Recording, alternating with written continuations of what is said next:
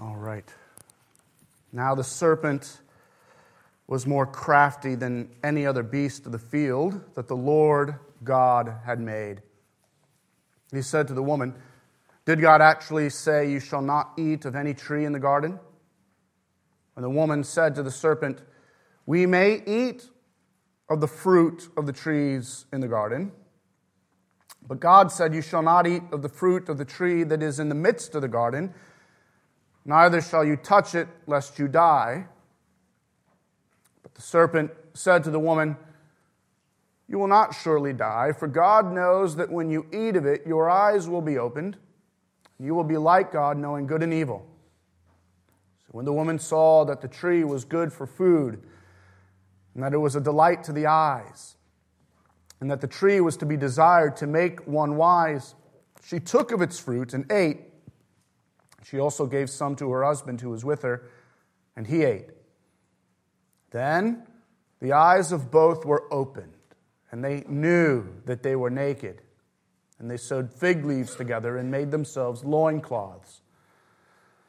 And they heard the sound of the Lord God walking in the garden in the cool of the day.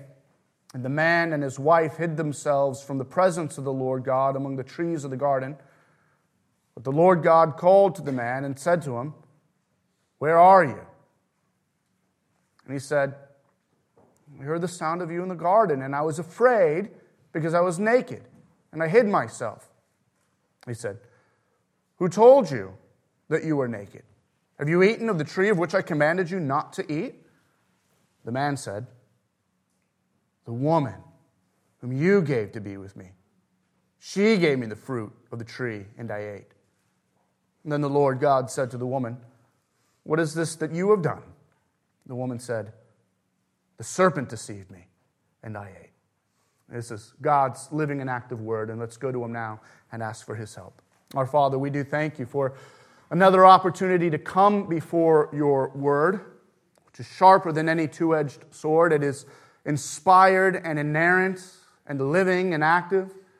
And Lord, we pray now that by your Spirit you would take your word and apply it to our lives. Write it upon our hearts. Use it to pierce between bone and marrow, soul and spirit, and to bring out those areas of our lives that we need to repent of. Use your word to shine light upon those areas of darkness where we hide. And Father, we pray that you would use your word to encourage us in faithfulness. Show us herein the glory and the beauty of your Son, Jesus Christ. We pray this in his name. Amen. We've been slowly working through the book of Genesis for the last couple of months now, and we've seen incredible truths about our Creator, God, who is himself eternal and without beginning, himself before time, the creator of time. We've seen how God has created all things, and the climax of his creative purposes was to place man and woman, both made in his image, to rule over his created glory. And we've seen how man and woman placed within the garden to know God and to love God and to submit and obey God was the task of their image bearing. The tree placed there within the garden, the tree of the knowledge of good and evil, meant as a reminder that they were to know and obey God alone. What he said was good and evil should stand. We've seen, though, how chapter 3 has introduced to us the fall. How Adam and Eve went from knowing God to hiding from God. How Adam and Eve went from loving God to now wanting to discard of God. Adam loving Eve and now wanting to discard Eve. Spurning God out of a love for self. Trusting in what they saw over and against what they heard. Last week we witnessed the subtle but destructive temptation Satan used to bring Eve and Adam out from under God's word, submitting to it, honoring and obeying God as the Creator King, to now in a position of being over top of God's word, judging God's word, second-guessing what God had said, and second-guessing God's good character. Did God actually say that?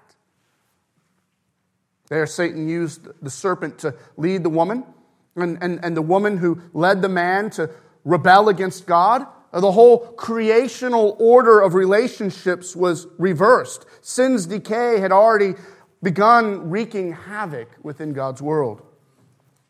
As a result, mankind fell from grace. It was the beginning of Paradise Lost.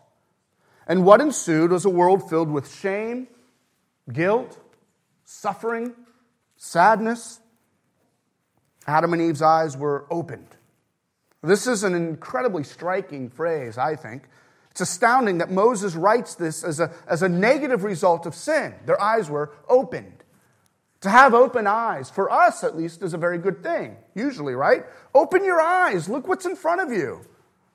We want to know. We want to be aware. We want to see all and know all. But perhaps that's just it. To have open eyes is to have closed ears. No longer would Adam and Eve, nor the sons and daughters of Adam and Eve, trust in what God said, listening to God's authoritative word through their ears, but now they would trust and go after what they saw, obeying the lust of their eyes. Eve made her decision to eat of the fruit of the tree because, look at verse 6, she saw that the tree was good for food and that it was a delight to the eyes.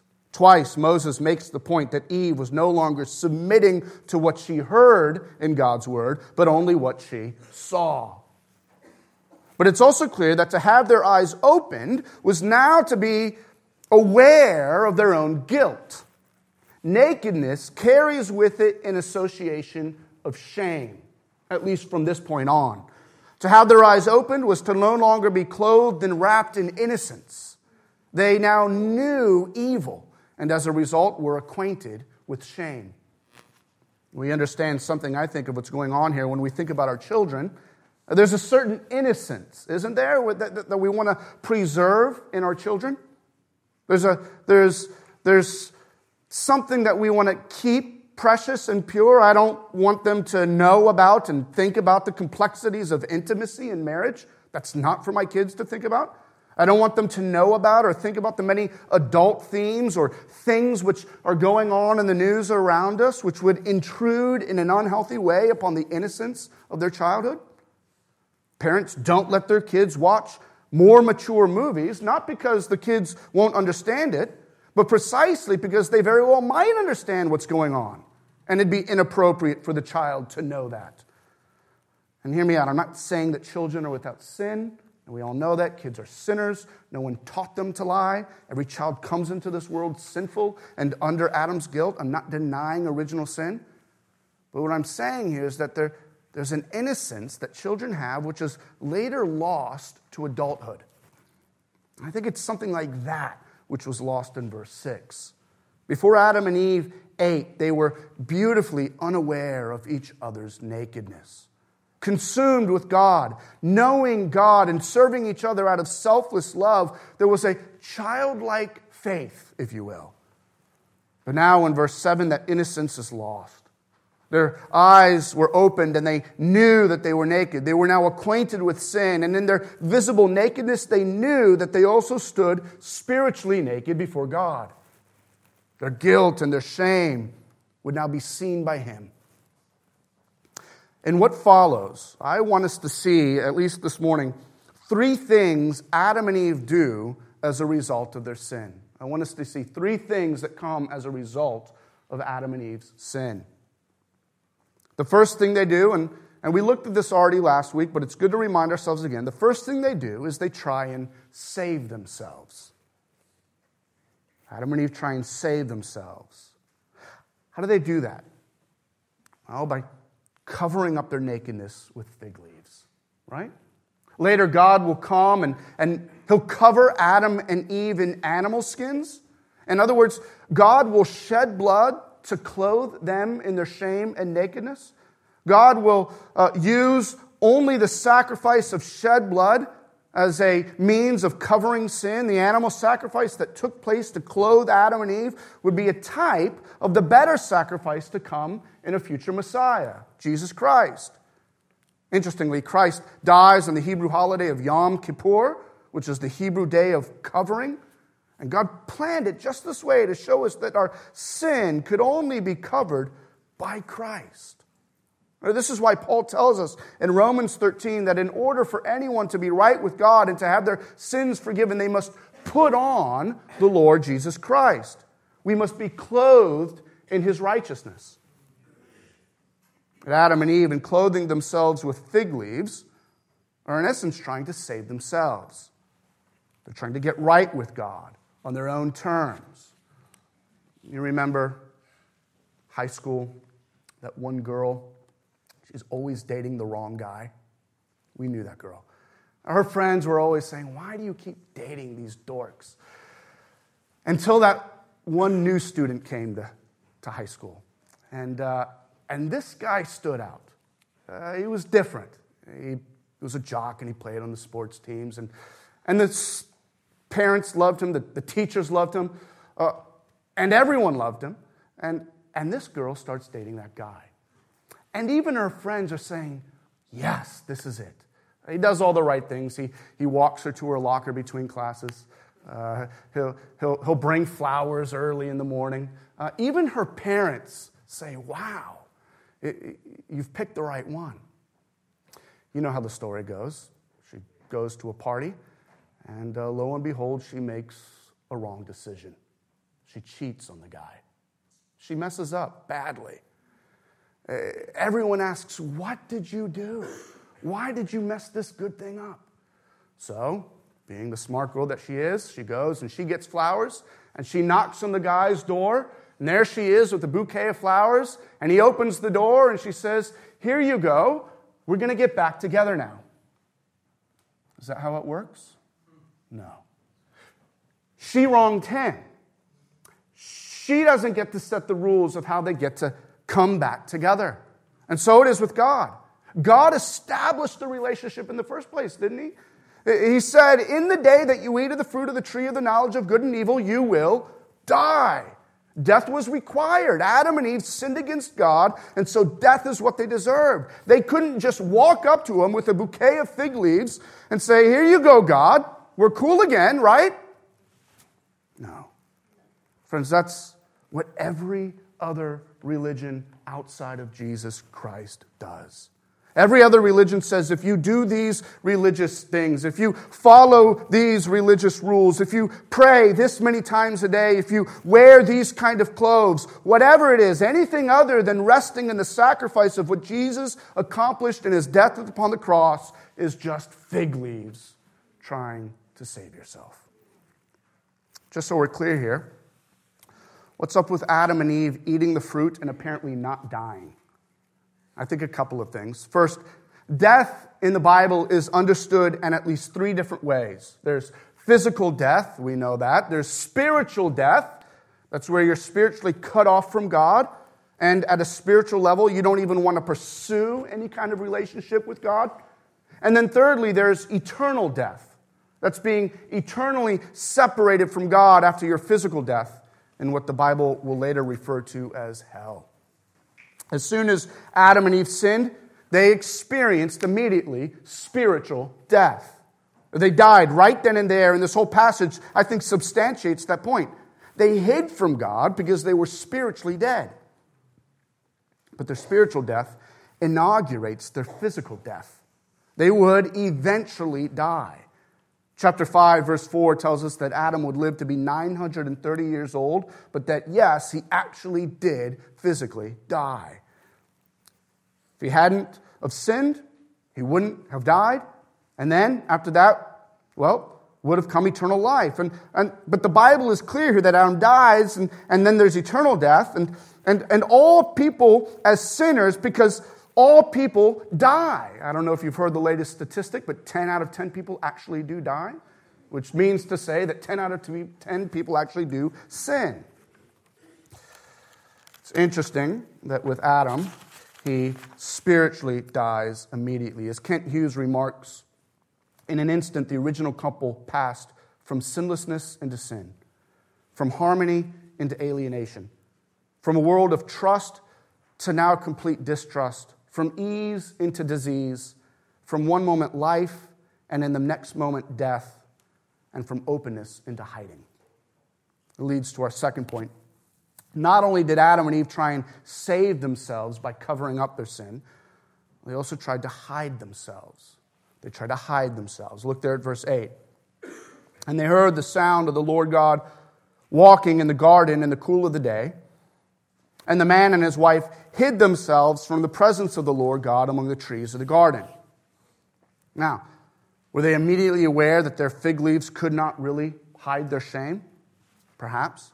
They hear the sound of God walking in the garden, and upon hearing such glorious sounds, they hide. Previously, the sound would have made their hearts, I think, jump with joy at the experience of being in the presence of God. But now, at the very same sound, rather than invoking love, instead it strikes fear. There's a sudden dread which causes them to run and hide. Remember, my dad, in what I think was a midlife crisis, came home one day with a brand new V8 Z28 Camaro. You could hear this thing blocks down the road, that low rumble of a muscle car. And I remember being excited hearing that car come down blocks away, and it'd take another minute for him to pull into the driveway. But I also remember when I came home with bad grades and I heard that same sound, I instantly went to my room. I did not want to see my dad. They hear the sound of God walking in the garden, and they hide. This is what sin does. It causes us to run from God. And this is how it works, I think. In Adam's sin, he knew he had offended God. His eyes were open, and he knew he sinned. His life was now marked by offense. He was in rebellion, and therefore he was, as in rebellion, a rebel. But he knew he couldn't dispose of God. Sin's desire within us is to get God out of the picture. We don't want God there. We don't want God here because we want to do what we want to do. The sin we want to pursue is an affront to who God is. Choosing sin is saying, God, you are not beautiful. You are not worthy. You are not the greatest delight in all existence. This thing right here, this is what I want. This one night stand, this extra drink, this good grade on a plagiarized paper, this relationship that I've just got to have, this extra sense of ease. When we choose these things over God, we are essentially lifting up a middle finger to God. And we know deep down inside that that's not good. So we want God out of the picture. And since we can't remove God, we fool ourselves by hiding. Like the prophet Jonah, we run away from God. Like Adam and Eve, we hide among the trees. I think some of you all know what this is like firsthand, don't you? When you've jumped into the pool of having a good time, when you've dove headfirst into some cesspool of sin, the last place you want to be is where? Right here in church. You don't want to have to deal with the weird gnawing feeling, which we call conviction. So what do? You hide. You keep at a distance. At one level, we are entirely ashamed of our sin, and thus we're scared of being vulnerable. Exposing sin means accepting the truth that you've messed up. Doing that means, I think, being vulnerable. And look, as sinners, we hate being vulnerable. And that's exactly what the light of God's grace calls us to, though, isn't it? We'll see here more in a minute how God does that. But see, he simply calls out to Adam, Adam, where are you? That's a question meant to invite Adam into a place of vulnerability.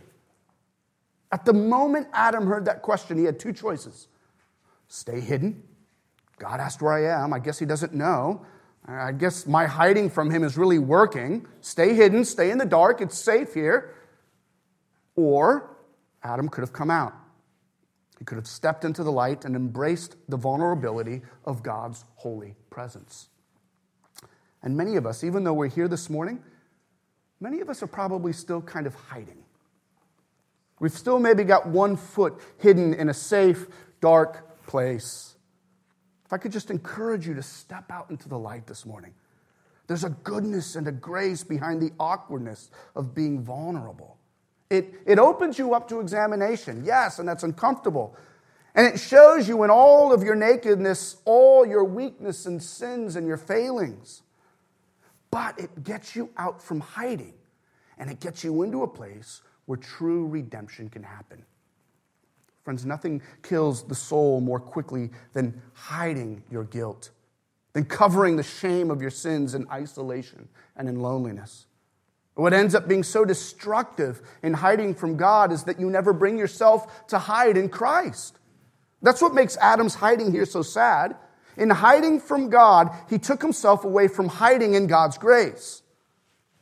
But once Adam and Eve step out into the light and they become vulnerable, it's only 5 short verses until we get to the glory of the gospel of redemption in verse 15. Friends, God doesn't want you to be vulnerable just for the sake of seeing you weak and exposed. That's not his goal. No, it's only accepting your weakness where God can get you to accept the strength of his grace, the strength of the power of Christ working in and through you. Now, give up your hiding. Become vulnerable. Come to Christ.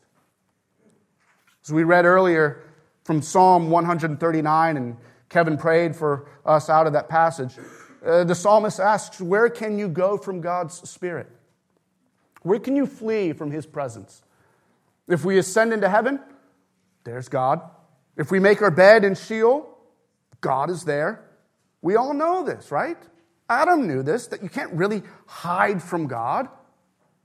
But sin makes us do it anyway. I think one simple application from this passage is this: sin makes you stupid, right? Sin makes you buy into the delusion that you can be somewhere where God is not.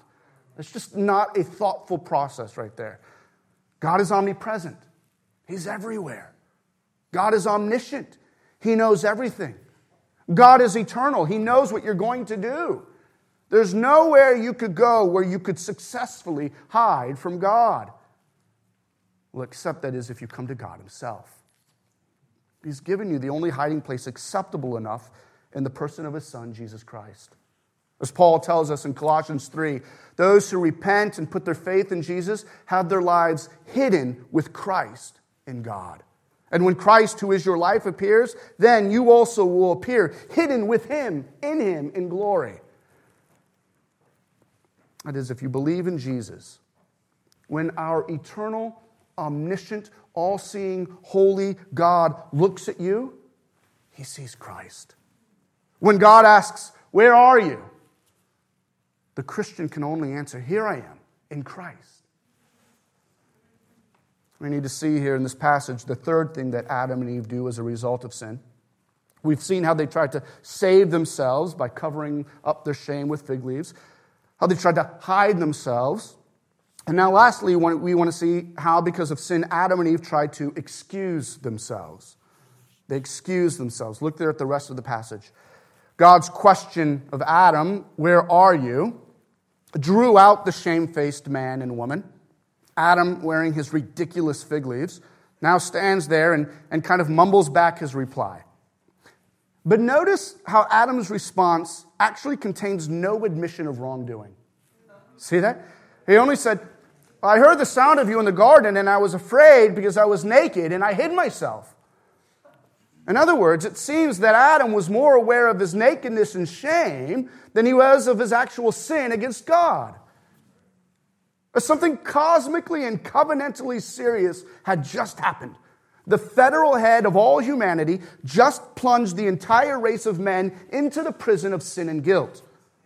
But all Adam could do here was express his fear and shame.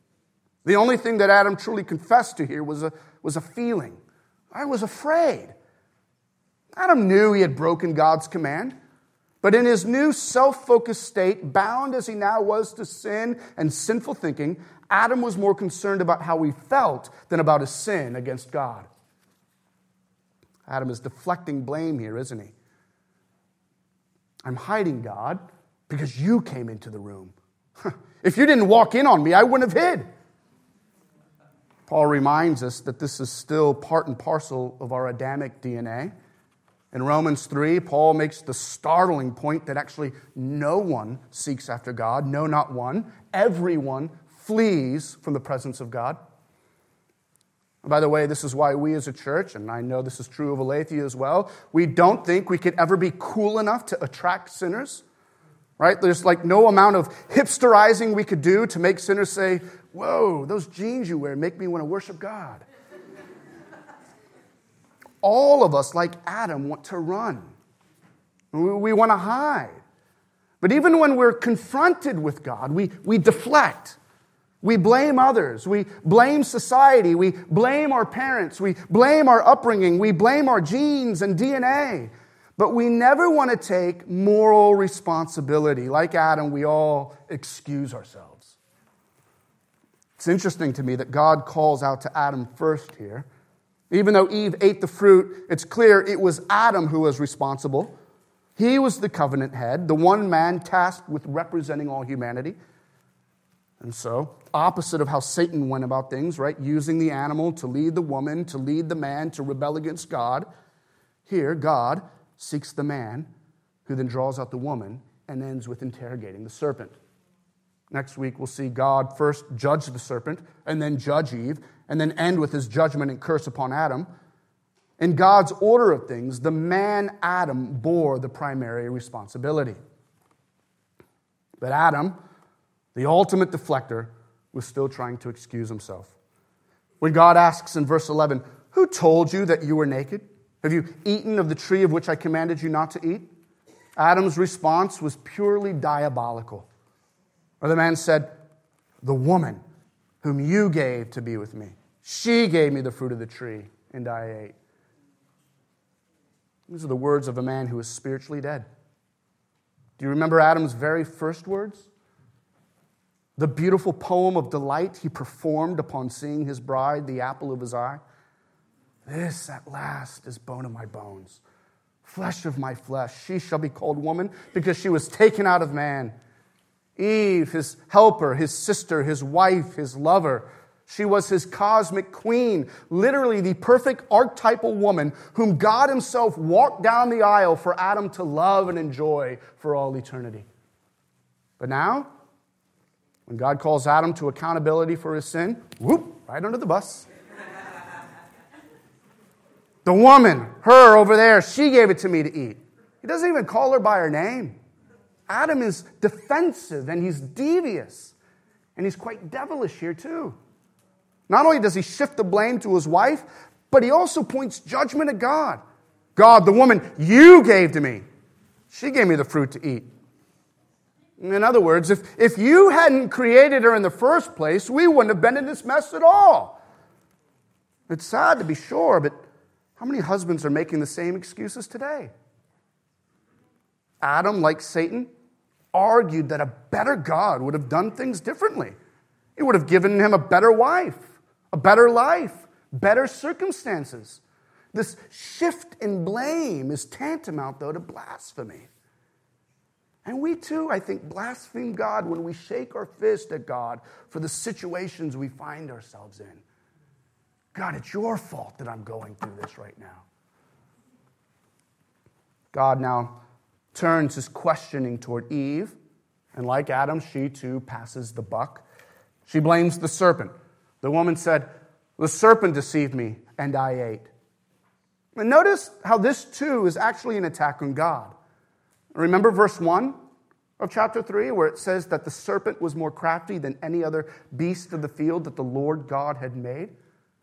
I think Eve is saying, "God, that serpent you made, he made me do it."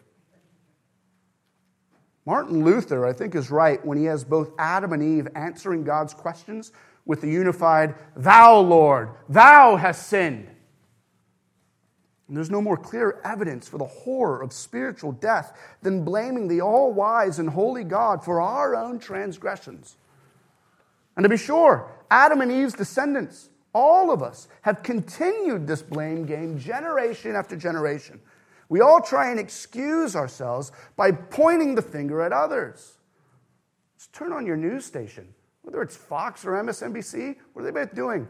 Those guys are the reason why we're in trouble. Friends, this is what sin has done to us as a race. Since our fall in Adam, we all try and save ourselves. Because of sin, we all try and hide ourselves. And because of sin, we all try and excuse ourselves. That's who we are as fallen men and women. But this pattern, these three different ways in which we try and cover up our sin, hide our sin, or pass the blame to someone else, they all expose within us a deeper realization. They highlight the truth, and I think we realize it. Adam and Eve realized it, that we cannot deal with sin ourselves. Right? Adam and Eve's deflection and shifting of blame shows that by themselves they could not handle the responsibility of sin. It highlights their need for a substitute. What do you think Adam and Eve deserved? That's a right question to ask of this test. Did they deserve justice or did they deserve grace? Or did Adam and Eve deserve God to show them and give them punishment or mercy? If you're answering that they deserved grace, that they and we deserve mercy, then you may misunderstand what it means to actually sin against God. You actually might misunderstand what mercy and grace are as well. If you think that Adam and Eve deserved mercy, then you may actually be repeating the same sinful pattern of excusing your sin. You're saying, oh, it wasn't that bad. God let them off the hook. But consider the crime. And I use the word crime intentionally here because I think this whole passage is set up as a trial within a court of law, right? With God the judge asking and interrogating the defendants. A crime had been committed, a law was broken, and justice must be served. If you're in a court of law for a speeding ticket, you were caught and you were going 50 miles per hour in a 25 mile per hour neighborhood. Right? And even the sign that said there are deaf children playing here. And the judge says, how do you plead? And you say, well, I was wearing my seatbelt. Won't you forgive me? Would the judge be a good judge or a bad judge if he said, all right, forget about it?